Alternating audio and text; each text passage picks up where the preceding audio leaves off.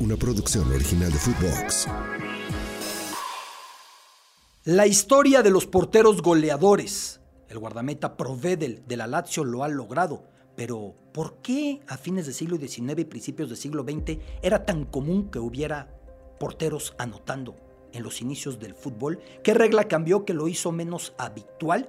¿Y qué vínculo tiene con el gran Lev Yashin, este guardameta? Hoy en Biblioteca Footbox.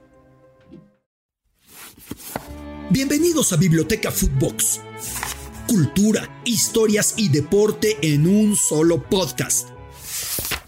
Biblioteca Footbox, una biblioteca que en esta ocasión nos recibe en sus repisas con libros rusos, pero también italianos, pero sobre todo con libros de tantos y tantos escritores, tantos y tantos artistas que han encontrado en la portería su posición idónea.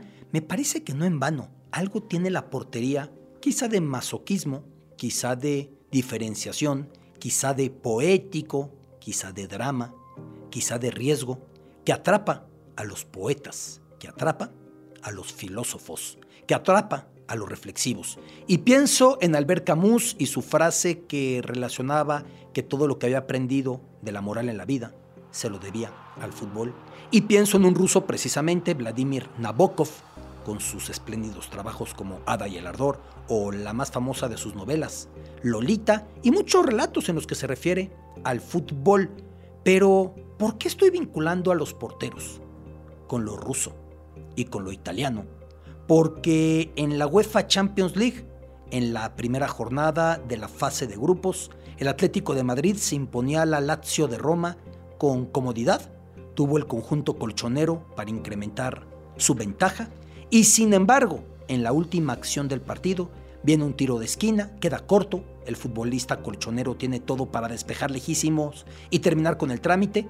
Creo que el Cholo Simeone nunca entenderá cómo fue que, lejos de poner el balón en un lugar que finalizara todo, lo devolvió a la zona del cobrador del tiro de esquina, recompuso la jugada y había incorporado al ataque el muy espigado guardameta de la Lazio, Ivan Provedel, y Provedel anotó de cabeza el gol. Una manera de leer esto es recordando el largo listado de afrentas del Atlético en tiempo de compensación, en los fatídicos instantes finales. Sí, en este partido el empate, pero también, por ejemplo, aquella derrota a manos del Real Madrid en la UEFA Champions League de 2014 en Lisboa, cuando ganaba 1-0 y Sergio Ramos lo igualó de un cabezazo en tiro de esquina cobrado por Modric, y luego el Madrid se impuso en los tiempos extra. Pero también en los años 70, aquella final frente al Bayern Múnich, aquel gran Bayern de Franz Beckenbauer y de Uli Hoeneß y de Paul Breitner y de Gerd Müller y de Sepp Maier. No mencioné a un futbolista que era mundialista, seleccionado, pero mucho más limitado que el resto. Hans-Jörg Schwarzenbeck, un futbolista de corte defensivo, que de pronto, cuando el Atlético ya tenía todo para ser campeón y faltaban pocos instantes para el final, soltó un zapatazo que hizo un extraño al guardameta rojiblanco y se metió. En aquella época, cuando había empate, después de la prórroga, se decretaba un partido para desigualar. Y ya en el siguiente partido el Bayern se impuso. El Atlético estuvo a instantes de ser campeón del certamen más importante de Europa, incluso con más de 15 años de antelación respecto al Barcelona, que apenas lo consiguió a inicios de los 90 con el gol de Ronald Koeman contra la Sampdoria en Wembley. El Atlético lo tuvo y sin embargo lo perdió. Así que una lectura posible es con el Atlético y sus desgracias en prórroga. Pero usted estará diciendo, oigan, ¿y por qué me mareo con los rusos y con los italianos y con Nabokov? Porque el guardameta de la Lazio que hizo el gol es precisamente mitad ruso, mitad italiano. Ivan Provedel.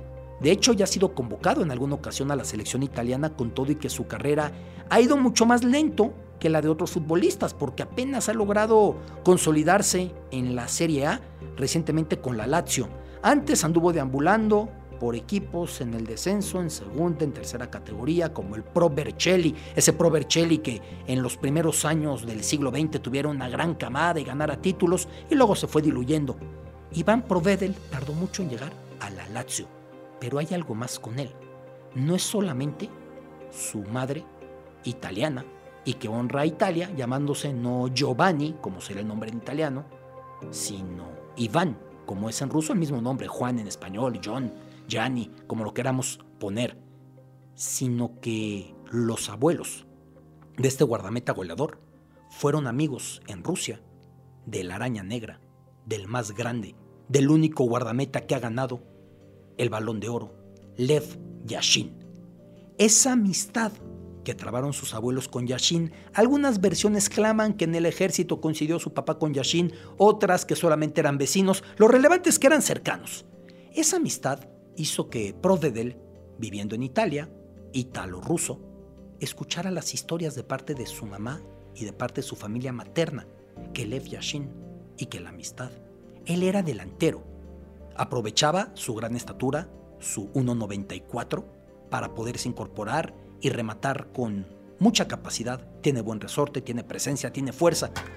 Y cuando empieza a escuchar a los 15 años, este delantero, que su abuelo, que su familia tuvo cierta cercanía con Lev Yashin, dijo, quiero cambiar de posición. Lo tiraron de loco. Tenía 15 años, llevaba un camino como delantero. Se empecinó en que quería ser portero, honrando quizá esa parte de su sangre rusa, honrando quizá esa parte de lo que le contaban de sus antepasados del lado materno en Moscú, y se empecinó para hacer el cambio. Le costó mucho trabajo. Por mucho tiempo se fue perdiendo en la Serie C, por mucho tiempo le fue costando llegar a la Serie B, por mucho tiempo se pensó que nunca sería de Serie A, hasta que en esta Lazio encontró, con toda paciencia, con todo trabajo, su lugar. Aprovechó esa condición de portero goleador a través de ese instante final en el duelo frente al Atlético para meter el frentazo que decretó la igualada. Porteros goleadores. Cierta norma que fue modificada apenas en 1912, bueno, apenas, discúlpenmelo, ya pasaron más de 100 años, cierta regla modificada en 1912 permitía que los porteros metieran muchos goles. ¿A qué me refiero? A que a últimas fechas es común el portero que hace muchos goles de penal. Pensemos el caso en el fútbol mexicano, por ejemplo, de Thiago Volpi, o de tiro libre, pensemos en el gran Rogerio Ceni, o alguno muy aventurado, lo que Higuita llegó a hacer. Lo de Jorge Campos es un poco diferente porque Jorge jugaba las dos posiciones y las dos las jugaba espléndidamente. Pero esas facetas son comunes. Otra más, en el momento desesperado, cuando lo que en el fútbol americano es el clásico Ave María. La última jugada, el quarterback la pone arriba y a ver si en el malabar le cae en las manos a un receptor que la atrape y sea anotación. Algo así en el fútbol. La última del partido, todos al ataque, y más que los porteros normalmente saltan, tienen presencia y sobre todo son altos. Así que de esa manera han llegado muchos goles de muchos guardametas. Pero en este caso específico al que me refiero de inicios del siglo XX, era diferente. ¿Qué regla era distinta hasta 1912? Que por entonces el guardameta tenía la facultad de sostener el balón con las manos y correr con él, cual corredor de fútbol americano en un acarreo, hasta llegar al medio campo. Ya a partir del medio campo sí ya les decían, oiga señor, ya bájela, ya, despréndase de ella. Así fue la regla. Hasta 1912. No nos olvidemos que en el origen las reglas del fútbol marcaban otras cosas muy distinto. Y así, en aquella época, hasta el medio campo llegaban con el balón en las manos, sin que los rivales pudieran frenar su avance. Los cancerberos se desplazaban, llegaban a la línea de en medio, soltaban el balón del pecho y entonces sí, o seguían corriendo con el balón, ya habían despejado mucho el terreno, o de ahí tiraban o hacían algo diferente. Era tan común entonces, gracias a esta regulación, que los porteros metieran goles, que hay registros en 1910 de un cotejo en Escocia entre el club Motherwell, que por ahí sigue, y Third Lanark, en el que los dos porteros anotaron. Sin embargo, esto cambiaría. Y esto tiene la razón en que la regla dejó de funcionar de esa manera.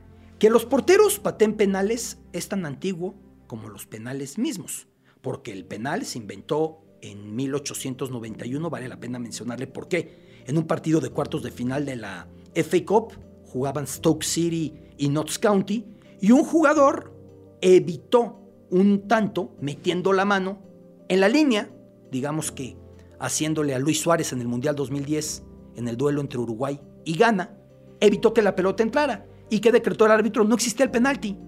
Decretó el árbitro que se tirara y pegado y se puso la barrera de jugadores, una muralla humana, la pelota no pasó y entonces se dijo, se tiene que inventar algo porque no estamos logrando compensar a un equipo al que le despojan del gol de manera extrema. Claro, tardaría mucho tiempo, pasaría mucho tiempo hasta que fuera expulsado el que hace algo de ese tipo, como Luis Suárez lo hizo en 2010 y le salió de maravilla porque se perdió el duelo semifinal, pero sin su mano, Ghana hubiera avanzado y no Uruguay. Falló el penalti a Samoa Gyan en aquel momento en Sudáfrica. Pues bien, a partir de eso que pasó en 1891 se decretó que se iba a inventar el penalti, la pena máxima para que no hubiera una barrera en la línea de meta, evitando el tanto.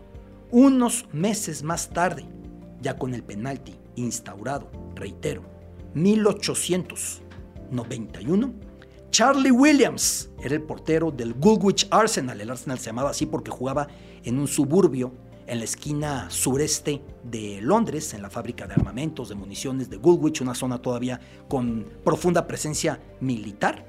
Ahí, Charlie Williams estuvo presente y mandó a las redes el primero de muchos penales que iba a ejecutar con éxito. Reitero, como tantos guardametas hoy por hoy son soberbios cobradores de penaltis. Él mismo, Charlie Williams, tiene como curioso récord el haber anotado por primera vez desde un saque de meta, para que vean que no solamente le pegaba de penalti, le pegaba de maravilla. Este registro viene del año 1900, cuando ya no jugaba para el Arsenal, sino que lo hacía para el conjunto del Manchester City. En todo caso, desde antes de que se regulara el penal, en 1891, en los años 1880, hubo muchos porteros británicos, especie de antepasados de Jorge Campos o de René Higuita, que festejaron goles en jugada. En ese caso se habla y lo cuentan como una leyenda mitológica que ya no sabemos separar la ficción de la realidad. Un portero del Stoke de nombre Bill Rowley. Esto pasaba en las Islas Británicas. En Sudamérica se cree que el pionero muchísimo antes de Rogerio Ceni o de José Luis Chilavert o de Dudamel, que vino a dirigir a Necaxa y no le fue bien, pero que hizo grandes goles incluso de tiro libre. El pionero fue Eduardo Alterio, que jugaba para el Chacarita de Argentina y que se le atribuyen penales acertados, pero también fallados, en 1929, en lo que todavía se considera en Argentina la era amateur. Esto lo iba a repetir después, en 1931, ya en la etapa del profesionalismo. Algo llamativo, pero algo que no era típico, porque los porteros finalmente son futbolistas, porque el manejo de los pies no viene de los últimos años, aunque en otra época los porteros eran mucho más limitados y entrenaban mucho menos la faceta de poder anotar o de poder tener un trabajo con los pies. Se centraban en un entrenamiento completamente al margen, en las salidas, en los despejes y en otra faceta muy distinta y en un trabajo personalizado, individualizado al margen. Eso ha ido cambiando. Y hoy los porteros tienen una incidencia muy diferente con los pies. Y hoy los porteros tienen un trabajo muy distinto. Pero de repente, en el fútbol, llegan momentos como el del partido Atlético Lazio y se da esta situación. ¿Podemos parar un segundito, por favor? Y por supuesto, en el mito del gran guardameta, de esa solvencia, de esa seguridad, de esas manos firmes, de esos reflejos, el gran Lev Ivanovich Yashin, un portero que en esa Rusia de la que llegó la madre de este guardameta italiano, de la que llegó la madre de este muchacho que lo viene haciendo de maravilla, Iván Provedel, y el gol al Atlético. Desde ahí también llegó esa visión del portero como algo más que el guardameta. ¿Por qué esto? Porque en tiempos en los que se generaba toda una narrativa en la Unión Soviética de proteger a la patria de los invasores fascistas, de quienes querían tirar, derribar la dictadura del proletariado, de los que querían acabar con esa Unión de Repúblicas Soviéticas socialistas, en ese instante la palabra portero, vratar en ruso, se utilizó como metáfora de algo más. La última línea de defensa, el custodio final de esa frontera que a nadie se permitiría mancillar. La patria soviética tan resguardada como esos 3 postes de esas redes bajo los que se paraba él. Por eso el aparato propagandístico de la URSS logró colgarse de lo que representaba Lev Yashin, aunque antes de que la futura araña negra naciera y deleitara con sus atajadas, el vratar, el portero en ruso, ya era un recordatorio de que la protección del vasto territorio nacional, ese que iba desde la frontera en el Báltico hasta el Pacífico y frontera con Japón, que el enorme país no se podía cuidar solamente con los militares, sino con el apoyo de todo el pueblo, de todo civil. Ya en una novela rusa de fines de los años 20, Yuri Olesha planteaba un partido entre el egoísmo occidental, el individualismo capitalista y el sentido comunal soviético. Y ahí el guardameta, Volodya Makarov, emerge como héroe. Poco después hubo una película de Semyon Timoshenko, quien reitera el simbolismo de ese portero que iba a ser la última barrera para evitar un ataque extranjero contra la URSS. En ella aparece Anton, el portero que logra contener a los búfalos negros, una alegoría del fascismo, los búfalos negros, e inspira con sus atajadas un poema que luego iba a ser muy utilizado durante la Segunda Guerra Mundial, convirtiendo al vratar, al portero, en esa barrera contra las invasiones. ¡Ey tú, portero, prepárate para la batalla!, decía este poema. Eres el vigilante del cruce fronterizo, solo imagina que detrás de ti la frontera, la portería, debe quedar a salvo.